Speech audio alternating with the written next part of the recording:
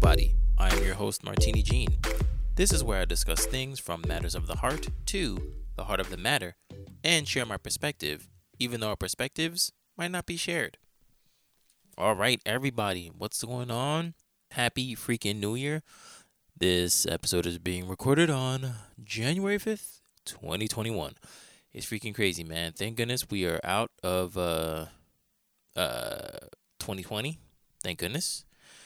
Just onward and upward. That's pretty much all that we can do. And I hope you have your New Year's resolutions. Even if you don't, it's okay. Just try to be positive, move forward, and keep it going. Hopefully 2021 will be your year, and it will be just better for you and for everyone around you. All right? So, we're just going to get this thing going because this episode was freaking insane. So this is Married at First Sight, Season 11, Episode 13, Home Alone. And I definitely want to do the Macaulay Culkin face, the scream face, the ah, because this episode, wow, I really didn't know that it would be this insane. And yeah, there are a couple of things that are first times and definitely some surprises. So let's just get into it. So production shut down for 6 weeks because in their time, they're just starting with the coronavirus, even though we as a country are still reeling with it. Even though we have the vaccines and all that stuff, we're still in a pandemic. So they're in like around March, April. No, I'm sorry, maybe February, March, and so production shut down for the first time in Married at First Sight history, so they had to rely on the couples to film themselves. And also they had their little secret smoke detector cameras and all that stuff. But mostly they had to rely on the couples to film themselves. So production shut down for 6 weeks, so they have an extra month and a half with each other. So decision day was already supposed to be near, but now they're going over pretty much like 2.5 months. A month and a half over, and that's insane. It's funny because if they were to have decision day, I think a lot more people would have made it because they wouldn't have been able to see the downfalls of what happens, because for some reason, everybody starts going apeshit because of quarantine. And also, too, the addition that the cameras aren't there. So it's kind of weird because now everybody's going crazy and all that stuff. And it's like, well, this is what it would have been. This is what it's going to be. Marriage without the cameras and just you guys. So why is it now going haywire? Yes, granted, quarantine is there. They don't know these people. Well, at least, you know what? No, fuck that. They've known these people for 32 days, okay? They don't know these people. But it's like, all right, you know enough to stay with the person for at least a short amount of time. You went on vacation with them. Some people slept with each other. Oh, so now all of a sudden that you're cooped up with a person. Oh, I don't know this person. Blah blah blah. But shut up. You've moved in with this person. You've married a stranger. Okay, so I don't know why this situation is the thing that tips you over. But then again, this is how. I guess it's because of the pressure. Not even the pressure. This is a perfect situation for them to see how they really are with each other. You thought the Married at First Sight experiment was a pressure cooker? No. Quarantine and the coronavirus is the pressure cooker for these couples. Because some of these couples you see flourish, and some of them they break, and some of them are just blah. So I just find it very interesting that this thing was the what is it? Is the straw that broke the camel's back for some instances. But it again, it just fascinates me because th- without the cameras there, this is how life was going to be. So why is everybody blaming coronavirus where real life is is happening? Because remember, if the decision day happened and let's say all of them said yes, okay, boom, cameras are gone, whatever. You would have been in quarantine anyway. And but regardless of the quarantine, you'd be in regular life. Boom, this is how it goes. So why now all your decision making and all your perceptions about this person is like askewed? Why? You know what you were getting into. This is it. This is marriage. No more cameras, no nothing. Now go ahead. Let's see how you do. And it's very interesting to see how people are. This is kind of like the first time that we actually do see how people are post cameras, even though in previous seasons, once the show was over, that's it. We never saw them live their lives. But it's cool that we're now seeing how they would have acted if decision day was not around the corner. Or no, I'm sorry, if decision day already happened and we see them. Great. I mean, now they have the show called Couples Cam and all that good stuff. That's great. But I think this is different. This is like an inside peek to the weeks quote unquote after decision day, even though decision day has yet to arrive. I find it very very cool. But okay, so let's get into it. Sorry for that long ass intro, but let's go, man. Let's go. Here we go. So it's day 32 of marriage and the first day of lockdown. So we get Amelia and Bennett. So Amelia is feeling frisky, but not necessarily in a sexual way. So she decides to cut her hair, and they're getting to know each other even more. And she finds out that Bennett only uses one square to wipe, and it's like, okay, didn't need to know that information, but now that I do know that information, that is impressive. And again, it's with his environmentalist brain that he does this, and it's just interesting that he does that because it's like you don't need to do that, bro. Go ahead, use the toilet paper. It's there for a reason. But okay. And Bennett gets Amelia into graphic novels, which I love Amelia even more for that, and I love Bennett for introducing her to that medium. Women out there, get yourself into graphic novels, or if you have, well, no, you don't need a man to introduce you to it. Go find some graphic novels. They're really awesome. They're cool. And men, introduce your wife, significant other, to graphic novels because it's a very cool medium and you'll find some very interesting stories. So it doesn't matter what company, DC, Marvel, Wildstorm, who cares? Just get yourself into graphic novels. They're really cool. Anyway, we finally, after weeks and weeks and weeks and months and months and months, we finally know where Amelia is residing. And she's going to be residing in Richmond, Virginia. So there's that. So they move to, so they move on to Woody and Amani. And Amani made Woody breakfast and got him a gift.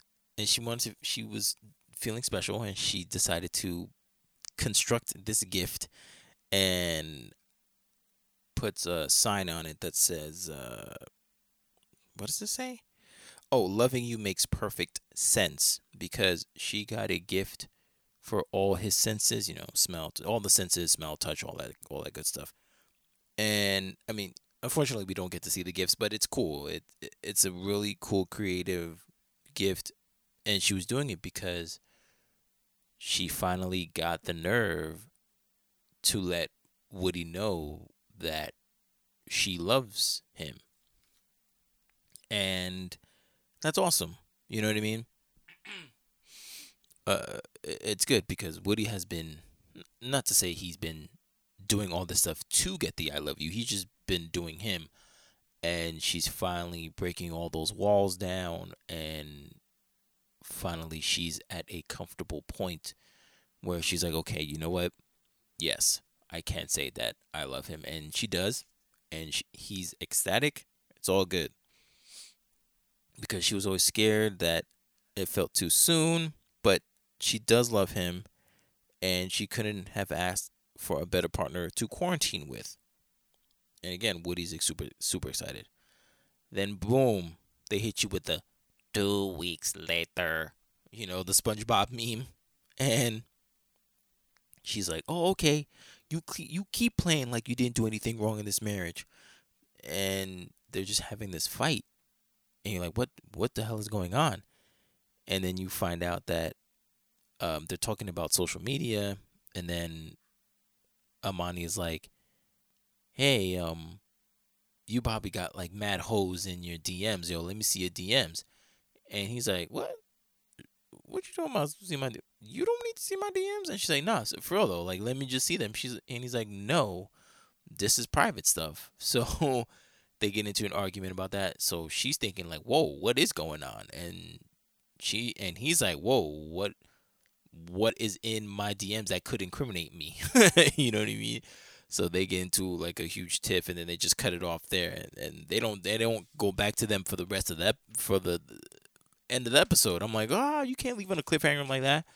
But we move on to Henry and Christina, and it's day 47 of marriage, and the 14th day of lockdown. Christina is cooking, and Henry goes to work because he's I don't want to say first responder, but he's an essential worker. Um, so, and she's like rearranging furniture, and they're watching shows, and they're like, yeah, this is kind of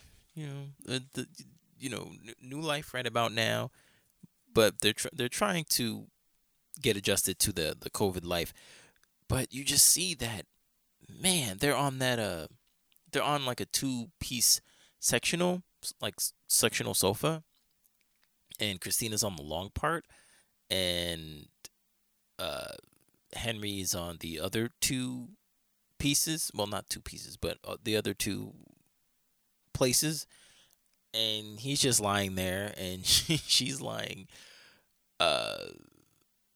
vertically, and they're just watching whatever they're watching, but it's just so distant. You can just see that there's no chemistry, there's no love, there's no nothing. They're just two people.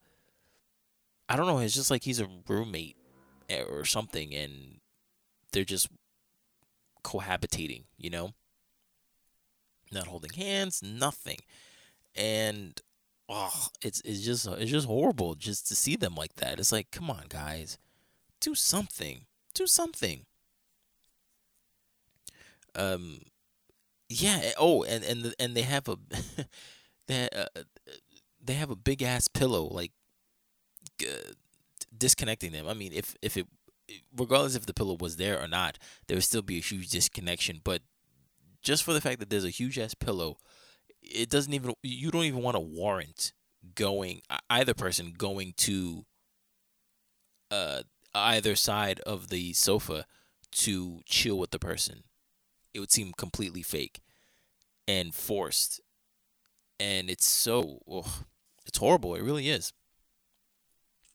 I don't see how that couple could last because there really isn't. I don't know. They're just there. They're not even trying. The disconnect gets even worse because uh they show that it was Henry's birthday, and a lot of people were texting him, calling him, and he just has a big smile on his face because people just remember his birthday. And even a friend of his sent him a birthday cake via uh, I was gonna say via email, to his door. They sent it to like the new address, and Christina forgot his birthday, and she didn't do shit for him. And but Henry is a forgiving guy, and he's like, you know what? Hey, it's all right. It's cool. We're still getting to know each other. But he was like, but if it was the other way around, if I forgot her birthday, then, you know, shit would have been crazy. But he's like, okay, but all right, well, I'm gonna let mine go. Yeah, and good for you, Henry. Just thank you for noticing that, because she would have wilded out. Oh, well, where's my? You didn't remember my birthday? And just whatever. And Christina says to Harry, hey, she's gonna go for a walk, but she looks like she's a little too dolled up to go for a walk. He's like, all right, fine, no problem. But then he finds out that she doesn't come back until like 3 a.m. And he's like, what the hell? So he goes to her IG, and of course, evidence is right there. He sees that she went to a party with a couple of friends and all that stuff, and he's like, okay, the fuck? So she's being dishonest, and it's not like he wanted to. To him, it's not even like he wanted to go to the party. It's just that, why did you have to be deceitful? If you want to go to a party, go ahead. I'm not your boss. If you want to have fun, go ahead. But the fact that she says, yeah, I'm going to go for a walk, and he said, like, it was a long ass walk, because, mind you, she didn't come back until 3 a.m. She went at like 5, I think, for like 5 p.m. So that's a really long walk. And he was just worried about her. He was texting her. She wasn't texting back. But then, like, later at night, maybe I think at like 8 or 9, she was like, hey, I'm helping my friend rearrange some things in the house, in her house. It's like, okay. And then that's when he found out that she went to this party and all that stuff. And it's like, you don't need to do all that. And like, and I'm seeing it. So you're not even being discreet about the disrespect. You don't need to do all that. So yeah, that's good old Christina, for all the people who are trying to defend her and say, oh, she's just being misunderstood, and Henry's a fuddy duddy, or whatever you want to say. Fine, he could be a fuddy duddy, but that doesn't mean that Christina is absolved from any issues regarding the relationship. Like that right there, that's disrespectful. You don't say, I'm going for a walk, and you're in next to nothing, and then you go to a party. You don't need to do all that. But anyway. So, here is our favorite couple, Karen and Miles. So Karen is a first responder of sorts, I believe. I not necessarily like on the field or anything like that. I forget that she does something in the office. I forgot to write down her. No, I actually did write down everybody's job at the beginning of this whole process, at the beginning of this podcast, and it's in episode 1. But I lost that paper in my notebooks, so I don't know what she does. But regardless, she's a first responder. So thank you, Karen, doing at least something right. And Miles is complaining that he's bored at home, and it's day 56 of the marriage and the 23rd day of lockdown. You see a montage of him playing video games, doing push-ups, doing exercises, watching movies, being super bored, and all that stuff. And you forget, because they remind us that he suffers from depression, so this might be harder on Miles than just regular people. And so I'm like, oh, okay.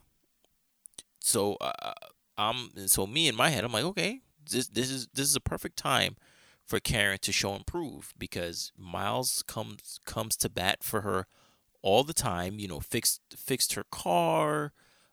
He fixes breakfast for her and all that stuff. I was like, okay, all right, Karen.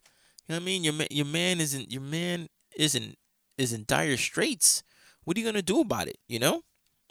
And she says that in her little montage, because she says that, oh, every time she goes to work, it's hectic because of the COVID stuff, and I completely understand. I also have a friend, I have a doctor who was thrown in the thrust of COVID very early in its early heyday, and he was tired and exhausted and all that stuff. So she's like, yeah, I can't give the relationship or Miles the attention it needs. I'm mentally and physically exhausted. And I'm like, okay. And uh, so they have a shot of the couch, and Miles is there with like a robe or some, no, a blanket of some sort. No, it was a blanket, and she's click clacking away on her computer. And he goes to her, and he kind of leans over her shoulder. No, no, no. He sits right next to her, and then just uh like yeah, like leans into her shoulder, and it's like, kind of like a like that. And she's like click clacking away on the computer, doesn't even mind him, and nothing. She doesn't even give him like a love tap or like a kiss on the forehead, or like a like rub his head for like 6 seconds. Nothing. She just click, clack, clack, clack, clack, clack, clack, and nothing. And then he just gets up and He gets up, looks outside the blinds of the living room door, and it just walks away. I mean, living room window, and just walks away. And I'm like, oh man, Karen, man, that was your perfect time to console your man and show him what you bring to the table. And what you bring, and what you're saying with that is, my work is more important than you. What you need right now comes second. Sorry. I mean, how can it be said any other way? The audacity of that transaction is what I'm so angry about. Because I'm not saying that she needs to just drop everything and be like, "Oh baby, what's wrong? What happened? What's the matter?" I'm not saying that she needed to do that, but acknowledge that your man is going through something tough, and he needs the support of his wife to get through whatever he's going through, as a partner should. And what you decide to do is just keep click clacking away on the computer, giving him no mind. This is what you decided to do. I'm not saying that you should have dropped everything, freaking jerked him off, gave him head, and give him your ass. I'm not saying any of that. You could have said, "Hey, what's going on, babe? Let's talk about it." Or he sees that you're busy. You could have just be like, "Babe, I'm busy," and then give him like a little kiss on the cheek, or well, on the lips, and be like, "I'm a little busy right now, but later on I'm gonna take care of you, okay? Because I see you're going through you're going through it." Give him some comfort. Give him some reassurance that you care, and you don't. That's my beef. You don't care about Miles. Clearly, you never did. And we're gonna go down this road again, where, what's that phrase, man? Where it's like, whatever people show you first, believe them. I know that's wrong, but I don't even know why I'm still surprised that uh she doesn't like Miles, because she said that since the beginning. She literally said that before she even saw him, because she saw his IG posts and all that stuff. Like, "Oh, he's not my type. He's not a masculine man. He's in his feelings all the time. I don't know if I can go through this. Am I making the biggest mistake in my life?" Her words. Her words. Didn't even give dude a chance. Her words. And when my man is just going through hardship, he can't even go to the aid of his wife for reassurance and comfort. That sucks ass. This is why I do not like Karen, okay? And I never will. Because of the display of disrespect to her man is astonishing. Really? We're just gonna sit down on the couch and not even acknowledge him and just go about your business? Not even say, "Hey, what's up, babe?" Like you can literally keep typing away at your computer and say, "What's up, babe? What's going on? You all right? You okay? I got you."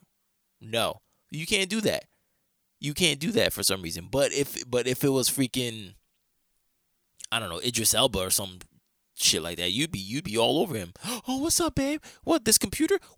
Like, she'd freaking throw it across the room. I don't need that. I don't even know what that is. What is that? A laptop?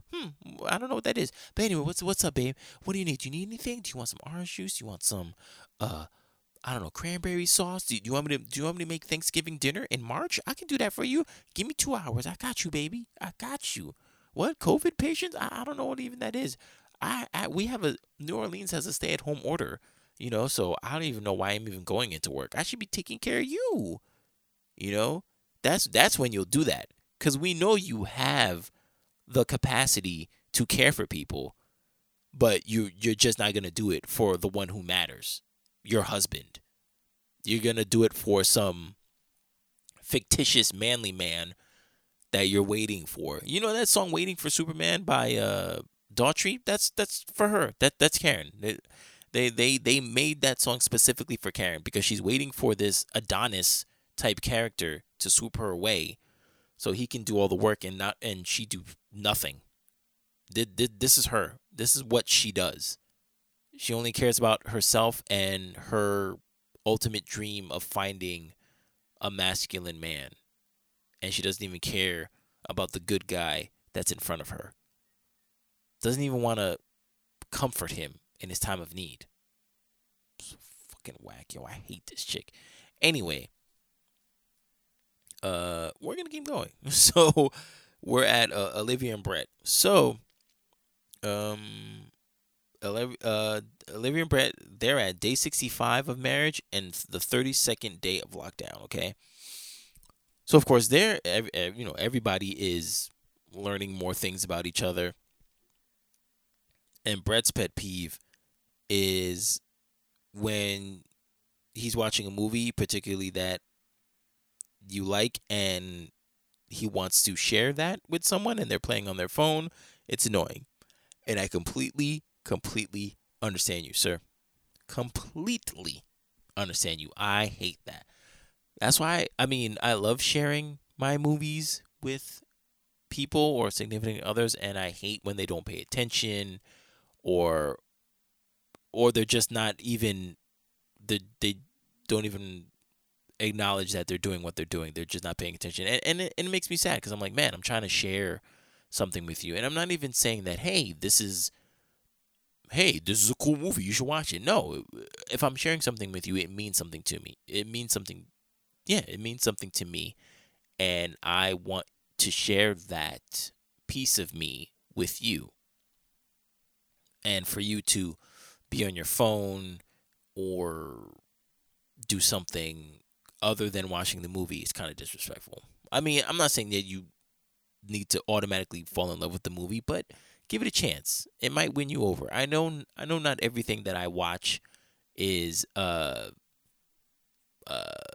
pop culture, but mainstream. That's not to say that I have like this indie heart with me and I'm like, yeah, let's watch this underground indie movie that nobody knows. It's not even that. It's just that, yeah, the genre you might not like this genre, but give it a chance. I want to share this with you because I like you or I respect you, and please just watch this, and there you go. You know what I mean? So, but Brett, I feel you. I totally feel you. So, he says that it's been a month since they've talked to Dr. Viviana about physical intimacy, and Brett wants Olivia to look at. Yeah, so they still haven't done anything. Well, not anything. I guess they kissed or whatever, but they definitely have not had sex, which is dumb because they both like each other. It's so stupid. But like I said before in the last episode, she has something up with her physical intimacy. I don't get it. She just doesn't like it. And that sucks. That really does suck. Ah, ah, sorry, I just get so annoyed because my love language is physical touch, and I would go crazy, and I did go crazy. I've gone through this. I've literally gone through this. So it drove me nuts. So I can completely understand what Brett is going through. Um.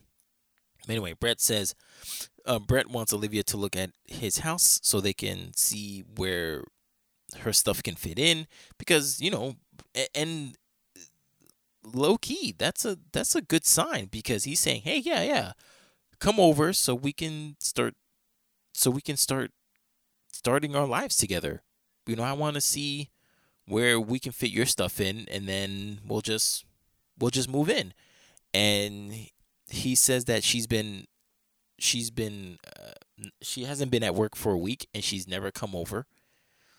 And we all know why she doesn't want to come over, because she doesn't want to live in Brett's house. She doesn't like the area, and she still wants to stay in her freaking grandma house. Her Little Red Riding Hood house, and that a grandma would live in. Her house is horrible. It is so filled with antiques. Is because her parents have an antique shop, so that's cute. But yo, you're not supposed to live in a house like that. I'm not saying you need to, especially for somebody who says that, oh, I love to travel and whatever. She has the money to get a better place than she has, but no, she went the cheap route and just hawked all her parents' antique stuff into her house, and it looks like a grandma lives there. It looks like a 90-year-old grandma lives in her house, and she's hating on Brett, who bought his house. It's his, and he can do whatever he wants with it, and that he's a gamer. And for some reason, that disqualifies him from, I don't know. I don't know.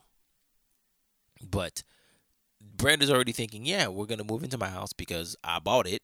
And we can start our lives together. And she never comes over. She's not down. So it's like, okay, what do you want? What do you want? And she says, I don't know. She's talking in the camera. She says, I don't know much about him any more than I did 4 weeks ago. Um, and it's like, okay, but whose fault is that? Like, did you go over his house? Did you watch his movies? Those are the things that you could have learned, but you skipped them. You were off of work for a week, and you never went to his house. He could have shown you around. He could have showed you what in the house. Like excuse me. You would have went over to the house. You probably would have seen family photos, and you would have gotten so many stories about what Brett is about. But you skip that. You don't want to watch his movies, but you could have learned a lot about him through his movies, which goes back to why I want people to watch these movies with me, because there's probably a story connected to it. With Brett. I don't know much about Brett other than what the show tells me, but I don't know. Maybe I don't know. Let's say he wanted to watch Field of Dreams or something, and he wanted to show you that, and you're just playing Angry Birds on your phone. But how do you know that that movie isn't connected to like his grandma or something? Like he used to watch that every day with his grandma, and his grandma died. So with that Field of Dreams, he keeps that memory alive of his grandma. You could have learned that, but you didn't.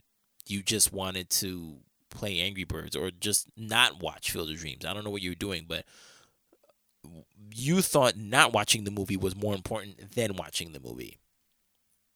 And now you're saying, I don't know much about him any more than I did 4 weeks ago. But you never did anything to help you with that issue. You never did. You refused to go to his house, and you refused to watch his movies. That's nobody's fault but yours. Nobody's fault but yours. No one's. Like, there's plenty of movies that I have that are like my top 5 movies. There's probably a story which each of them, or maybe not even a story, but why are these my top 5 films? And then once I tell you those, boom, you know a little, you know a lot more about me and what I hold dear to me as well. That's probably the same with Brett. But you didn't want to do that. You wanted to play on your phone. And now you're complaining that you don't know more about him when all these other opportunities arose that you could have taken and you could have known more about him. Nobody's fault but your own, Olivia. Nobody. Who are you complaining to? I hope you were looking at a mirror when you were talking to whoever you were talking to when you said that statement. Because that's who you need to be talking to, is yourself. Anyway. So decision day was supposed to be that week. That week. So with that, I mean, I can see why Brett would be like, I don't know. I can definitely see that. But so I mean, the episode keeps going, and he's pissed that Olivia went to go see her mom, even though there's a stay-at-home order, and he's freaked out because, again, I mean, right now we know a lot more about the virus, so much so that we've created vaccines for them. But back then, they don't remember that scary time back then, back in February, March. We didn't know what was going on. We didn't know if it was contagious or whatever, but we knew that people were dying, and it was a global thing that was happening all around the world, and we didn't know what was going on. So he was just pissed that she didn't care and went to go see her mom, even though there was a stay-at-home order in New Orleans. Granted, she's a nurse practitioner, so she's an essential worker, so she knows more than Brett. But still, it's at least back then, we really don't know what's going on. So as a nurse practitioner, you should be like, you know what? Let me stay home. Granted, I know that it was an unknown thing. So yeah, she wanted to physically go see her mom and be like, yo, what's up? What's good? Are you okay? I understand that. But again, as a nurse practitioner, since you don't know what's going on, why would you endanger your mother by going to see her when you see people with COVID every day? You could have easily picked up your phone or do a FaceTime just like you do with the experts and be like, hey, mom, are you okay? Is everything all right? Oh, it is? Cool. Thank you. And stayed home. But you decided to go and see your mother. And that, it pissed off Brett. I don't know. So he says, I can't keep putting my life on hold anymore, so I'm going to move back to my house. And so then he goes. She comes home from seeing her mom, and then 98% of his stuff is gone. So he goes home, and she is livid. She's like, "Oh my God, we didn't even talk about this." And I think she's talking to her mom at that time, or talking to a friend or whatever. And then she finally talks to him and says, like, "What the hell? Well, why would you do that?"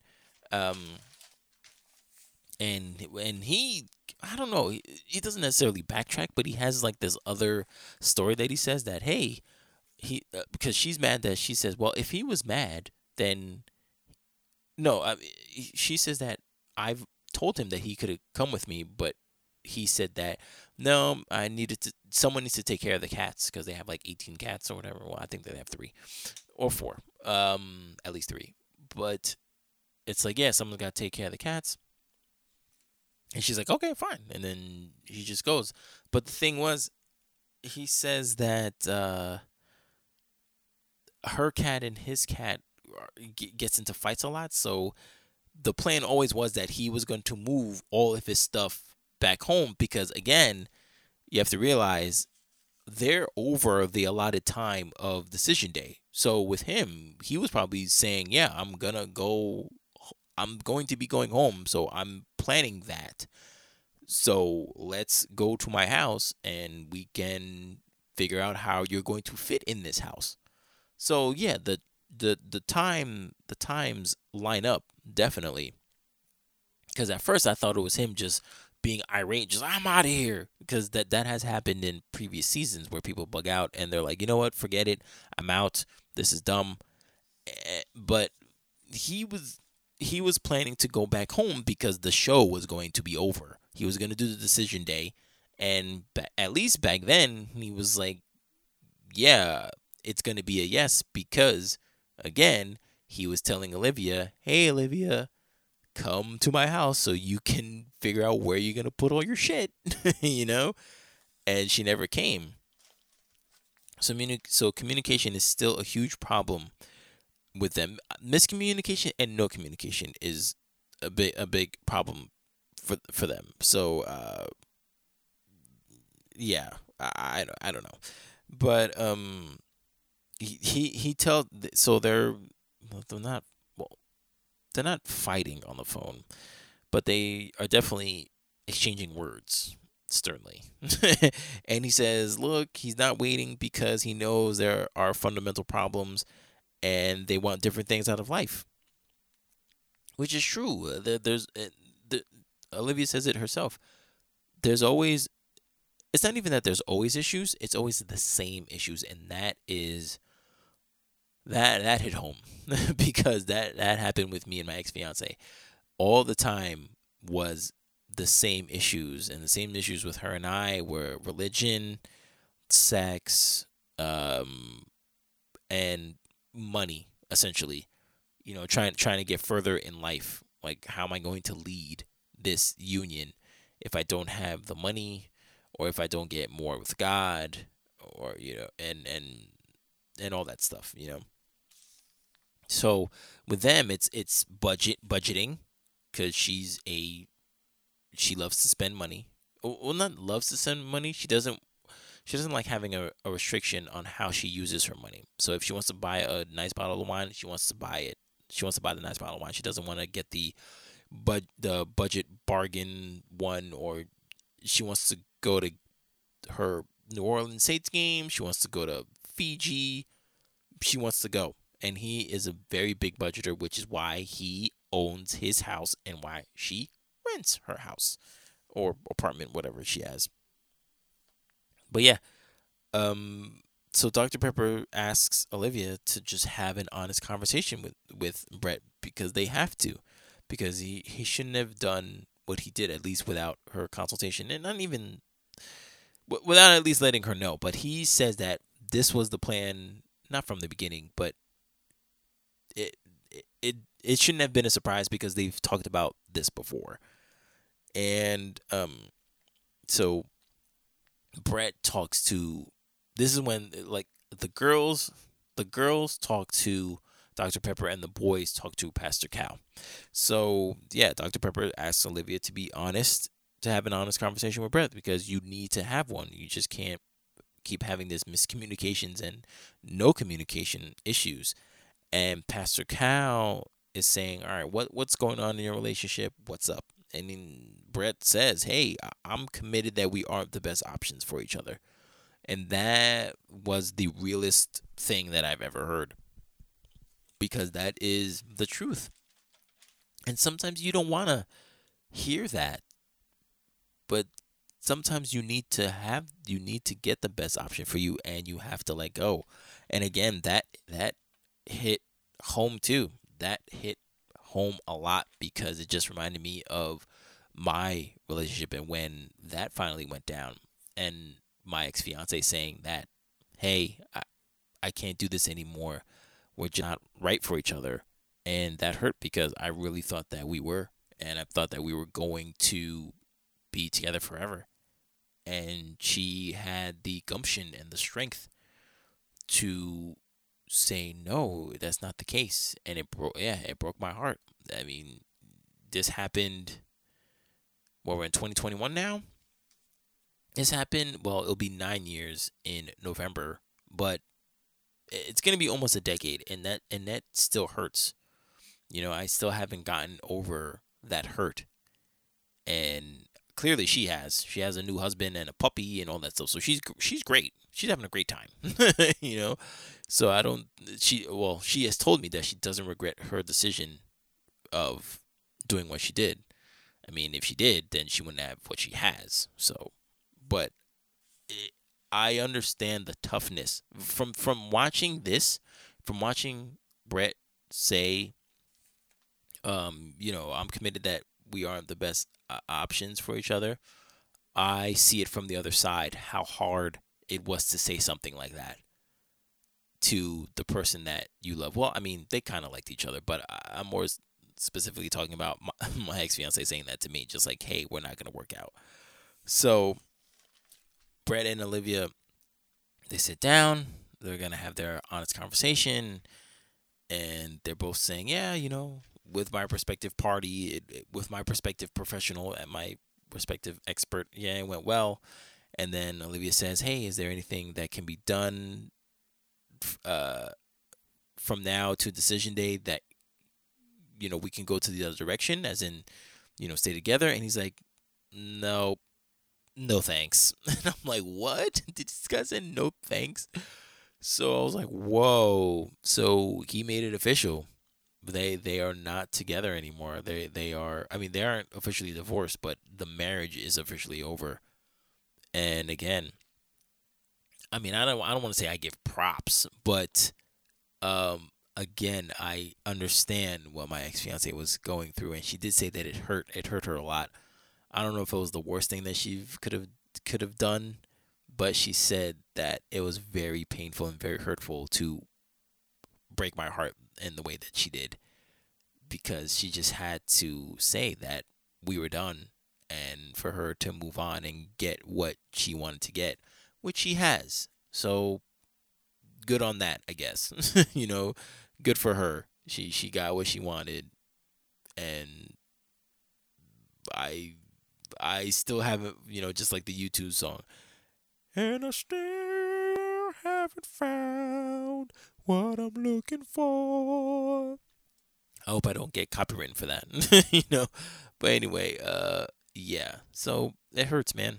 It still hurts. But and Olivia, I felt Olivia's pain, because like she was trying to keep it together, and she was crying on her diary cam, and she was saying, I went into this as someone who really thought I was taking a huge risk and a chance at love, and I think just the person at the end of the aisle didn't have those same expectations. And that's kind of messed up, because that's a little dig on Brett. I'm sure Brett wanted to find, he took a huge risk too and a chance at love. Like, why are you saying that he didn't literally do the exact same thing that you did? Just because he didn't want to do it with you. And that's the thing. That's the um thing that I hate, when people say, "Oh, you didn't want to." It's not that you didn't want to do those things. You didn't want to do those things with you. So there's that. Brett exactly wanted to do what you're talking about, but he just didn't want to do it with you. How does that taste? It sucks, right? That phrase sucks. I hate that with you thing. And I hate chicks who do that. you know damn well you know how to suck a dick, but you don't want to do it with that person, or you don't want to be with that person. I hate that. Oh yeah, I know how to do that thing, but I don't want to do that with you. I hate y'all. That is some petty shit.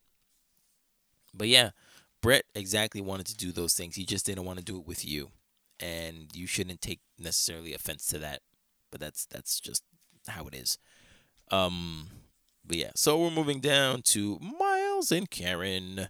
So, so Karen is talking with Dr. Pepper, and there's and Karen is all Karen is being Karen, and she says, "Yeah, we still do nice things, and we still do."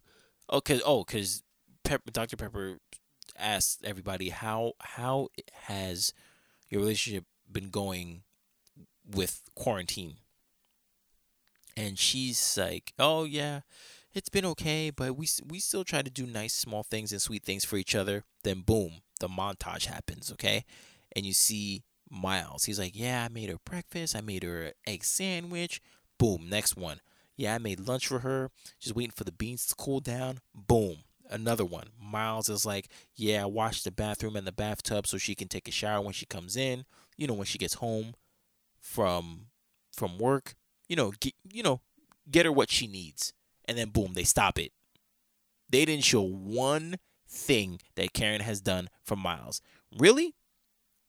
They didn't show one thing that Karen does for Miles. I thought, quote unquote, we did small, nice things for each other, Karen. I don't see it. Didn't see it. Sorry. No proof. But Miles is doing everything. He's showing you all these things. And he says, yeah, I'm giving her what she needs. The dude ran a bath for you for when you got home because of your mentally exhausted brain and body, because he loves you and he's giving you what you need to reset yourself. Do you hear this? This is what this guy is doing before you even got home. And what did you do? Oh, I know what you did. Let's play it back. What you did was go on your computer and just pay attention to your work while your man, suffering from depression, tries to get some comfort from you, and you don't acknowledge him. This is what you did, Karen. Okay? Meanwhile, this man runs a bath for you from when you get home from your tiring and mentally exhausting work, because he's giving you what you need. Yet you have not given him what he needs. What the fuck?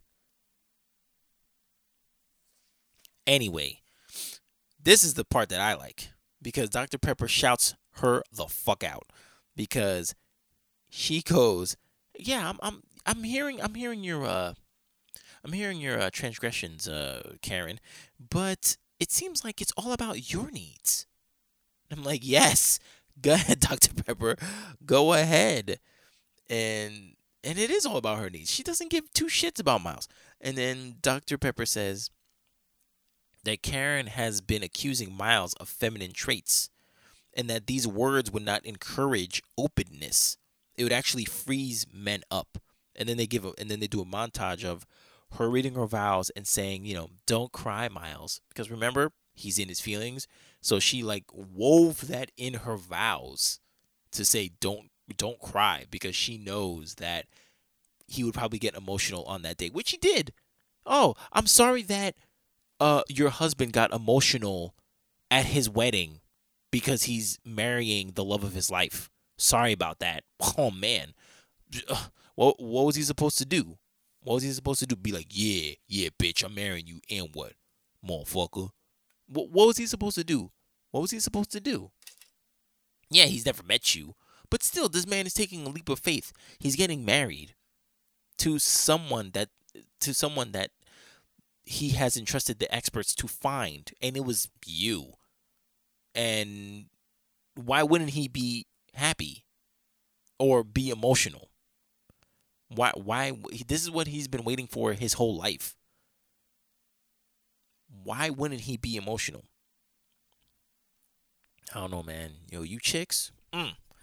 Anyway, so yeah, they show the don't cry thing, and they show another part where she has her braids on, and she's in the bathroom and she's looking at herself, posing, and then Miles just happens to go into the bathroom too, and he's like, "Damn, okay, girl, okay." And she starts posing, and look, I do that too. I do that to my coworkers, my female coworkers at work. If they're looking good, I mean, again, I have to be professional because I'm their supervisor, but my way of doing that by letting them know they're attractive but not getting in trouble and getting written up by HR or whatever, I'll do that. But "Okay, girl, all right, look at you." And they're like, "Oh, thanks, Martini," whatever, or they start laughing and they're like, "Oh man, you're so funny when you always do that." So there's that. And then there was the time where, remember, Miles's friend, the chef, comes over to cook the food, and that he only remember that he only this was the first time that he's done that for a significant other because he wanted to save that chef card for a special moment. Yeah, so he used it up on his wife that doesn't give a shit about him. Fucking Karen. But you have really lived up to your name, Karen. You really have. They couldn't have picked a perfect time to showcase you and have the name Karen means what it means now.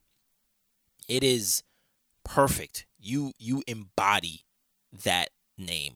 You embody it.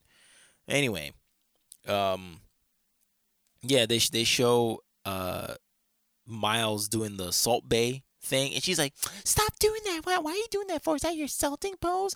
But she sees it as if it's like, I don't flamboyant or, I mean, straight out gay. That's how she sees it. But it's like, bitch, that's just Salt Bay. Like, go on Instagram or something, you old person. Like, who doesn't know that that's the Salt Bay pose? That's why he's doing it. What is that? What is that? Your salting pose? Like, you don't know that pose? That pose and Salt Bay was mad famous for a bit on social media, and you don't know where that's from? Like, what is up with you? Who are you? Who doesn't know that? And then there's the last video that they show where Miles is talking about doing their nails together and getting a manicure. Like, if Karen is down with getting a manicure, he'd be like, yeah, let me come with you. Let me get a manicure too. Something that they can do together. Because you know how some girls, they want their man to do something feminine. He As opposed to that guy being like, nah, man, what the fuck, I ain't gay or whatever. He's like, all right, yeah, I'll do it with you. I'm down. Because you know how some girls want their dudes to do like a face mask thing or like a facial or or get their nails done. Like, fine. Like, what's his name? Woody and Amani. Woody loves getting his nails done, and he goes and does it with Amani, and he doesn't. He feels no ways about it. He's like, yeah, I'm going to do it. And Amani's like, oh, that's great. He gets to come with me and we get our nails done together. That's what Miles wanted to do too. And Karen has this sort of like, why are you getting your nails done with me? Like, why are you doing that? You're gross. And then she admits to, the montage is over. And then Karen admits to Dr. Pepper. She says, "Look, I had an honest conversation with Miles, and I told him I need you to be that masculine man for me. I don't need you to be my girlfriend." And she complained, saying that one day she called him. No, one day he called her sis. And that's like a nickname, like, "Hey, girl," like, "Hey, sis." And he's like, "My girlfriends call me sis. I'm your wife. I am not your sis." And I hate it when now you use that for, "I'm your wife." Like, now you want to use that title against me. Well, all right, Karen, let's flip it on you. So you're his wife, right? Why haven't you guys fucked yet? You're his wife, right? He's your husband. Why haven't you fucked yet? He's your husband. Why haven't you cooked him any meals? He's your husband. Why haven't you done the laundry? He's your husband. Why haven't you, like, caressed him, tend to his needs, cater to him? Why haven't you done any of that shit? You're his husband, right? I mean, he's your husband, right? So see how toxic that sounds? "I'm your wife. I'm not your sis." He's just freaking playing with you. Like, what the why does it need to be something so grandiose? I don't get it. Why? Okay, like, don't try to pin things on him. "Oh, I'm your wife, so you need to act this way." Well, he's your husband. You haven't been acting like a wife. for him, right? You can't do that. You can't have your cake and eat it too. What is it? That's like the pot calling the kettle black. You can't do that. You can't, Karen. You can't. That is so hypocritical of you. I'm your wife. You can't call me sis. I don't want you to call me sis. Like, you are so hung up on this masculinity thing. It's sad. It is so sad. I don't know. But yeah, all you've done is be a bitch, essentially. I mean, I'm I'm his wife. What is that? Like like have you cooked? Have you cleaned? Have you catered to him? Have you fixed him a plate? No, all you've done is judge, judge, judge, judge, judge. So you know what? Yeah, you are his wife. Because that's what wives do. Judge. Judge and complain. That's all y'all do. Right? See how bad that sounds? See how bad that sounds? You have been his wife.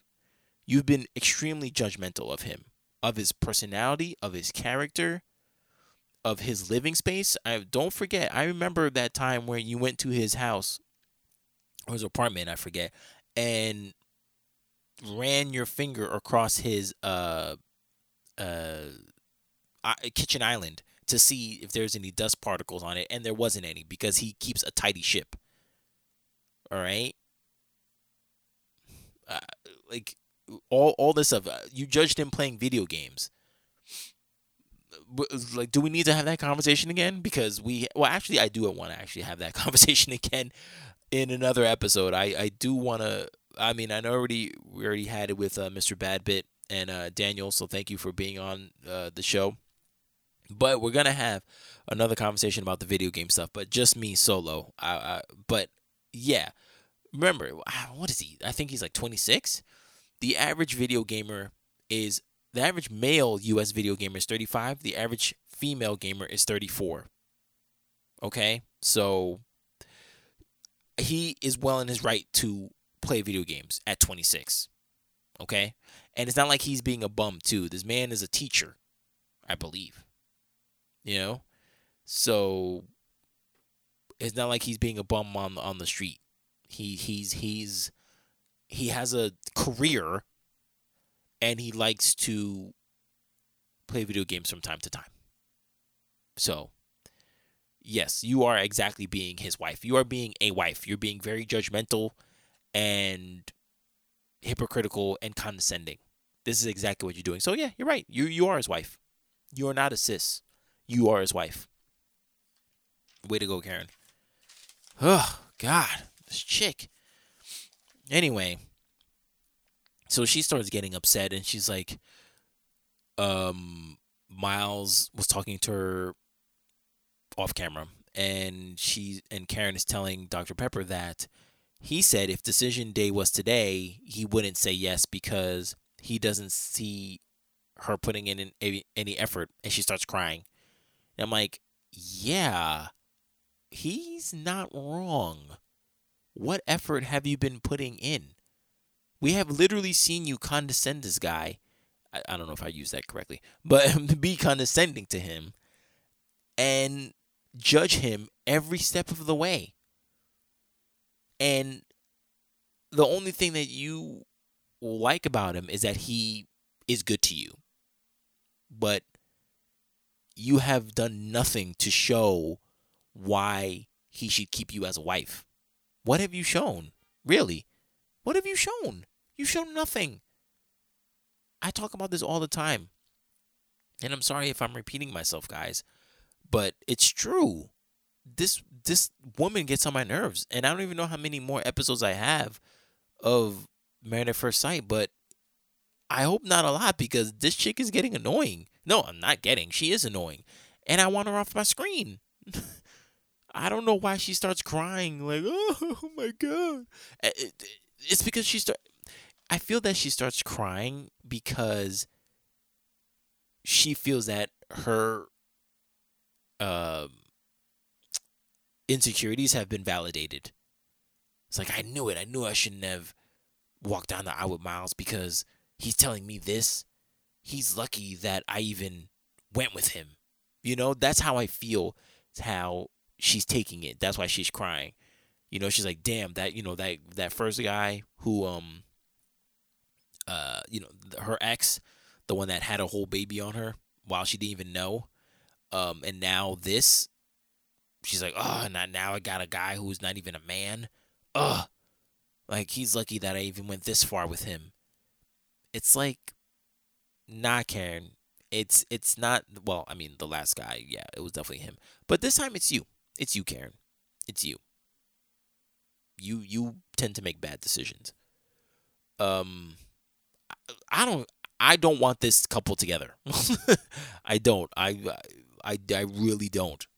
Oh God, I don't. I don't want them together. But Pastor Cal talks with Miles, and Miles feels like she doesn't want to be here, and it shows, Miles, and it shows. And they go to a clip, and Miles is on the diary cam, and he says, "Well, how do you feel about quarantining with me for the foreseeable future?" And she's like, "Well, at least there's another room." Wait, what the? Like, what kind of a joke? That's a Christina joke. A joke that was supposed to be funny, but you accidentally told the truth. you know? Oh, at least there's another room. Why? You don't want to be with your husband? You don't want to quarantine with your husband? You don't want to do that, Karen? Jesus. So Pastor Kyle asks, has there been any intimacy? And Miles is like, no. It's because Dr. Viviana did that. Let's put sex off the table. And again, like I said, Karen was super elated about that. Like, yes, I don't have to do anything. I don't have to give myself to this dude. So they don't hold hands. They don't. I mean, they kiss on the cheek every so often, and he tries to do more, but she always wiggles her way out, and she like runs away. It's kind of like, well, it's not as bad as Pepe Le Pew and the cat, but he tries to like give her a kiss, and she's like, and tries to like wiggle her way out and peace out. This chick, man, I hate this chick so much. Woo! And then Pastor Cal and Miles have a talk, and Miles says, "Oh, they have a talk about the masculinity thing," and Miles is wondering if he fills the box of what that is to Karen, because Karen has this fixed box of what a man is. And he says that he got pissed about that because he's like, you're testing me as a man? Excuse me? And Pastor Cal is like, yeah, any man would be mad at that. Yeah, every man would be mad at that. I mean, me personally, I don't know. I mean, I guess I have a whole bunch of insecurities, and I do put myself down because I guess I'm a masochist, whatever. So yeah, in my head, yeah, I don't meet a lot of women's criteria for what a man is. I don't. But hey, I feel their emotional needs. I feel their sexual needs. So I'm good with that. But again, that's probably why I don't get that golden ticket like Willy Wonka. Well, like Charlie actually. That I can't lock these girls down. They'll experience me, and they'll be like, man, like, you're such a great guy, and give me all these compliments and all these accolades and praise, but they won't stay because they're like, nah, there's something more. You're missing that thing, and I'm going to find that thing in somebody else. But that doesn't mean that they're going to find all the stuff that I was in that person either. That's that 80-20 rule. So they're going to give up 80% of what I am to find that missing 20% in someone else. But they could find that 20% in someone else, but they could be missing that 80% that I am, and they'd rather deal with the 20 than have this 80. And that sucks. It sucks to hear. It really does. But hey, I mean, hey, That's all on you. You go right ahead. But that's on them. That's what you want to do. That's what you want to do. So we get to Bennett and Amelia. Day 77. No, sorry. Day 73, 40th day of lockdown. So, uh, again, Amelia and Bennett, they are having a great time in quarantine. They're not going crazy like everybody else is. And Amelia comes in from volunteering at a homeless shelter, and Bennett gives her his undivided attention, and they finally have the conversation about what is going to happen with Amelia, because again she has her residency in VA, and she has to go. It's not like she can't. That's where she has to learn to become a doctor. And all season we've been wondering, well, is Bennett gonna leave New Orleans? That's all he knows. This is childhood place. That's all he knows. And is he gonna go for this chick that he only met for a month? What's going on? But then he gives the obvious answer, which I didn't even think about. It's like he says he's gonna split his time from VA and New Orleans. I was like, oh yeah, I guess you can do that, because I was scared that he was gonna go to VA and not necessarily have a terrible time, but that's a big chance to take that from somebody you just met, you know?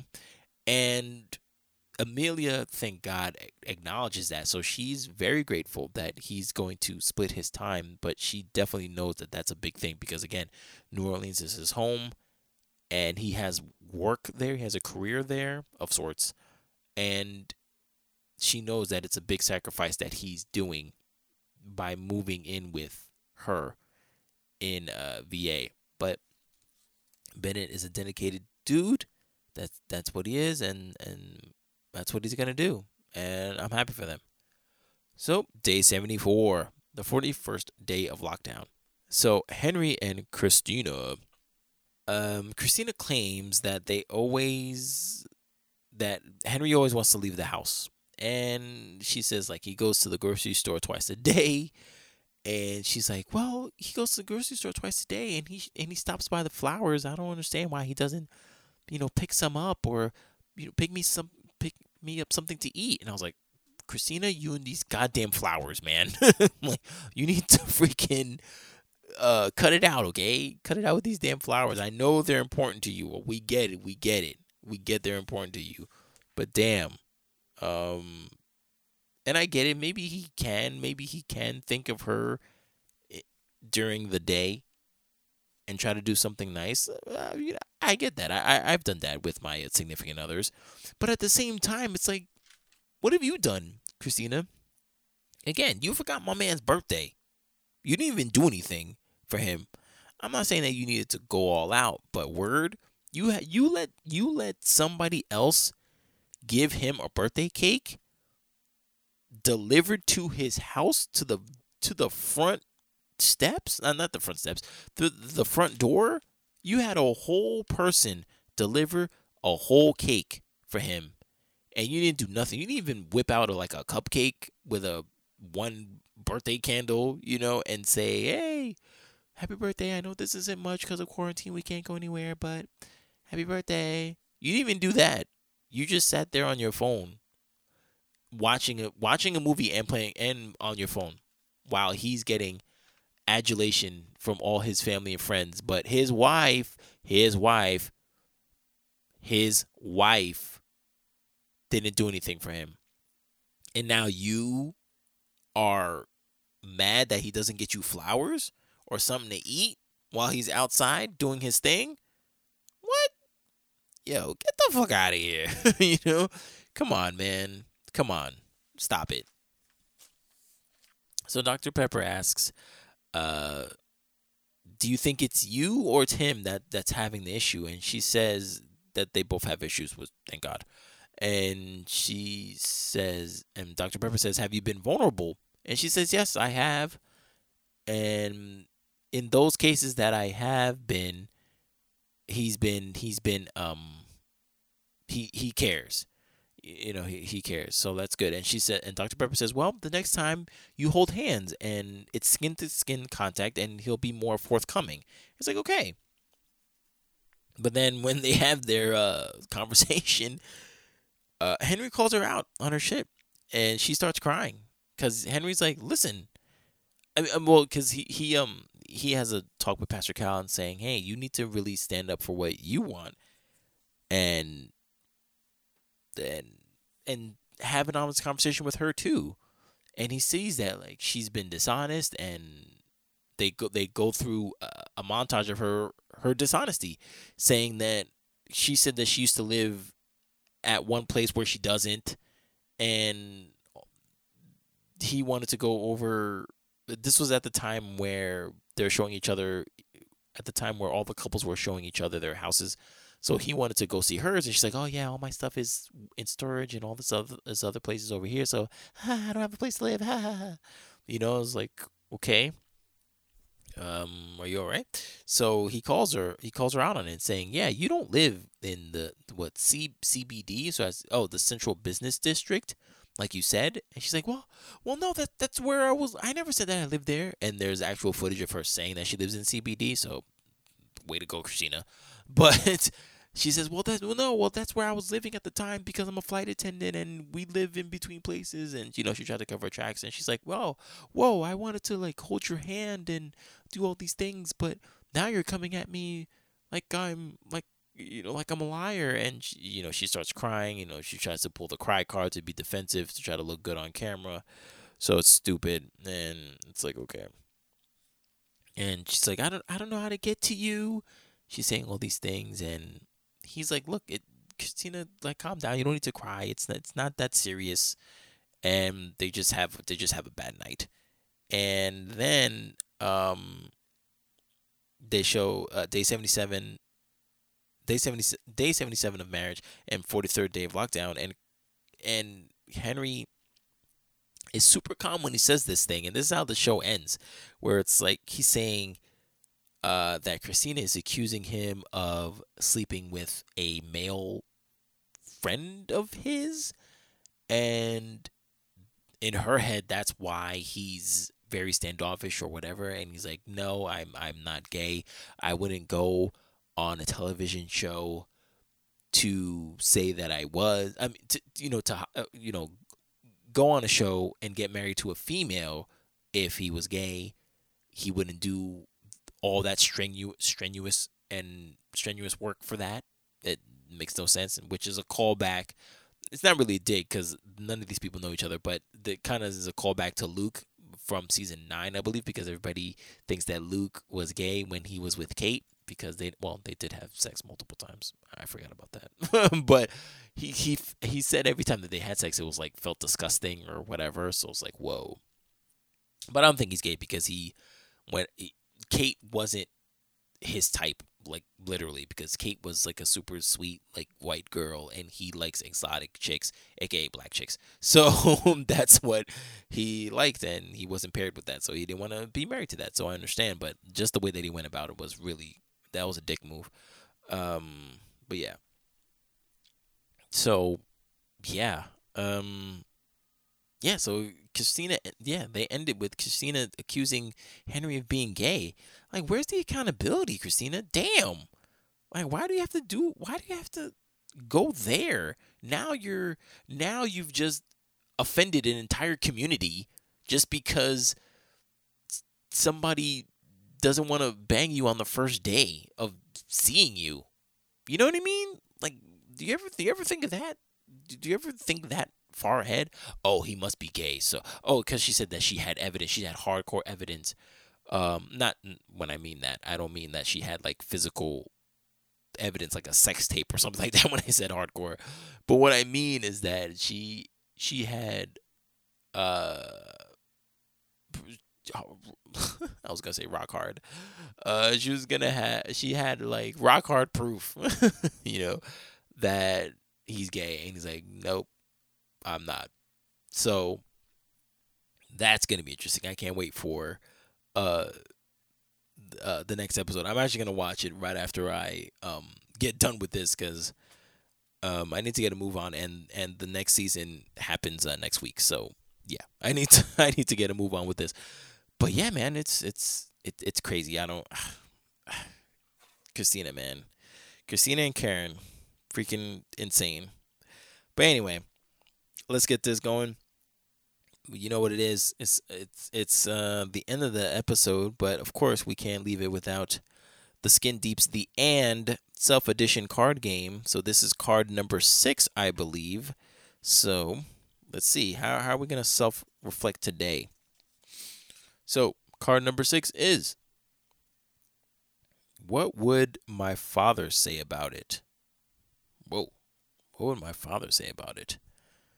That's very vague. See, that's the things that I kind of don't like with these things. Like, you need to give me a little bit more than that. But I guess it's meant to prompt something in your head and keep thinking about it until it comes to the forefront, which I get. But what would my father say about it?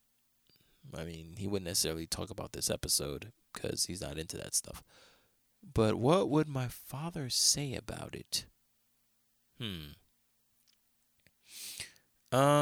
See, and now an idea has come to the forefront. Well, because what I'm thinking about right now is where I am in life. And my father has actually told me what not necessarily what he thinks about it, but what he wants for my future. So he told me a couple days ago that he's like, Martini, what I wish for you is for you to have a child.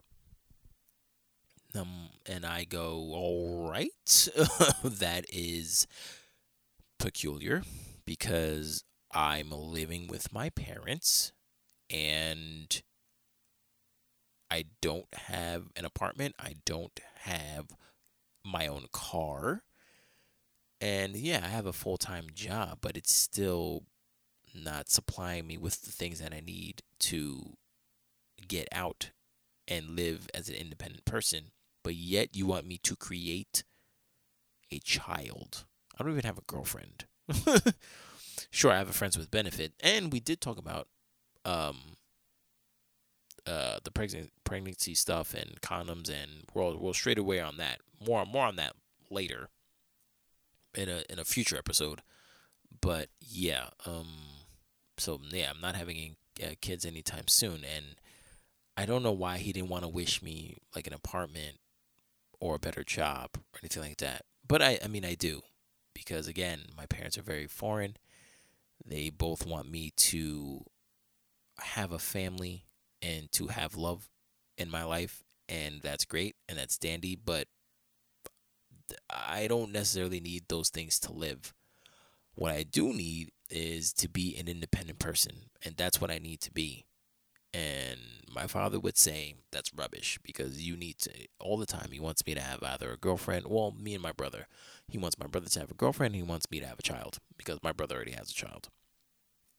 So, yeah, he's really hell bent on that because he thinks that that solves everything, and it doesn't. There's been people who have had children to save a marriage, and that's a future episode that I would love to have, and that doesn't work.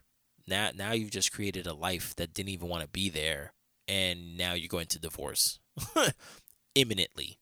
You know, I don't want that at all. I don't want a child unless I am, I don't want to say in peak position, because I know there's a lot of my friends who haven't made it big, but they're with a wife and they have their own place, and they've had a child. I want to be at least in that retrospect. Okay, I'm not gonna freaking have a child now while I'm still living with my parents. Like, are you kidding me? That'd be very irresponsible of me. So that's not what I want to do. That's not what I want to do with my life. I don't want to destroy my life and have this kid, and I'm still very much behind in the adulting phase of my life. I don't want to do that whatsoever. That'd be horrible, a horrible decision. I still want to continue on this path. Write my book, get this podcast on the ground, and again, thank you for everybody that's listening. I actually found a couple of people downloading my episodes from Ireland. So that's really awesome. I am going to not try to do an Irish accent because I don't want you to stop listening to my show. Yeah, I'm not gonna do it. I'm sorry, but your women are very beautiful. The redheads, oh my God, I love redheads. Oh my goodness. Of course, that's not the only type of women that I like, but redheads with the freckles, woo, and that pale skin, man, they do something to me. They do something to me. So thank you, Ireland. Thank you for listening. But yeah, so yeah, I think that's what my father would say about it. That you need to get a move on with the babies and stuff. And oh no, sorry, no thanks. Like Brett says, no thanks. Then that's not happening. Not anytime soon. I need to get my life together, and I will. Again, like I said at the top of the podcast, 2021, make it be your year, and it's gonna be mine. All right, and it's gonna be great because you will be on the journey with me, and it's gonna be awesome. All right. So, with that being said, that is the end of the show. Thank you for listening to the Inquisitive Nobody podcast. You can find this podcast on multiple digital service providers such as Google Podcasts, Podbean, Spotify, Amazon Music, Audible, and iHeartRadio. You can also follow the podcast on Instagram, Twitter, and Vero at TINQPOD. That is Tink Pod. If you have any questions or topics you want me to discuss, you can either call 845-393-1863 and leave a voicemail or email me at tinkpodcast@gmail.com. That is TINQPODCAST@gmail.com. And I'll read your suggestions on the next show. So after today's episode, I'm not saying that I have the dating world figured out, but I am getting closer to figuring out a way to love within it. Thank you for listening. My name is Martini Jean, and I am the Inquisitive Nobody.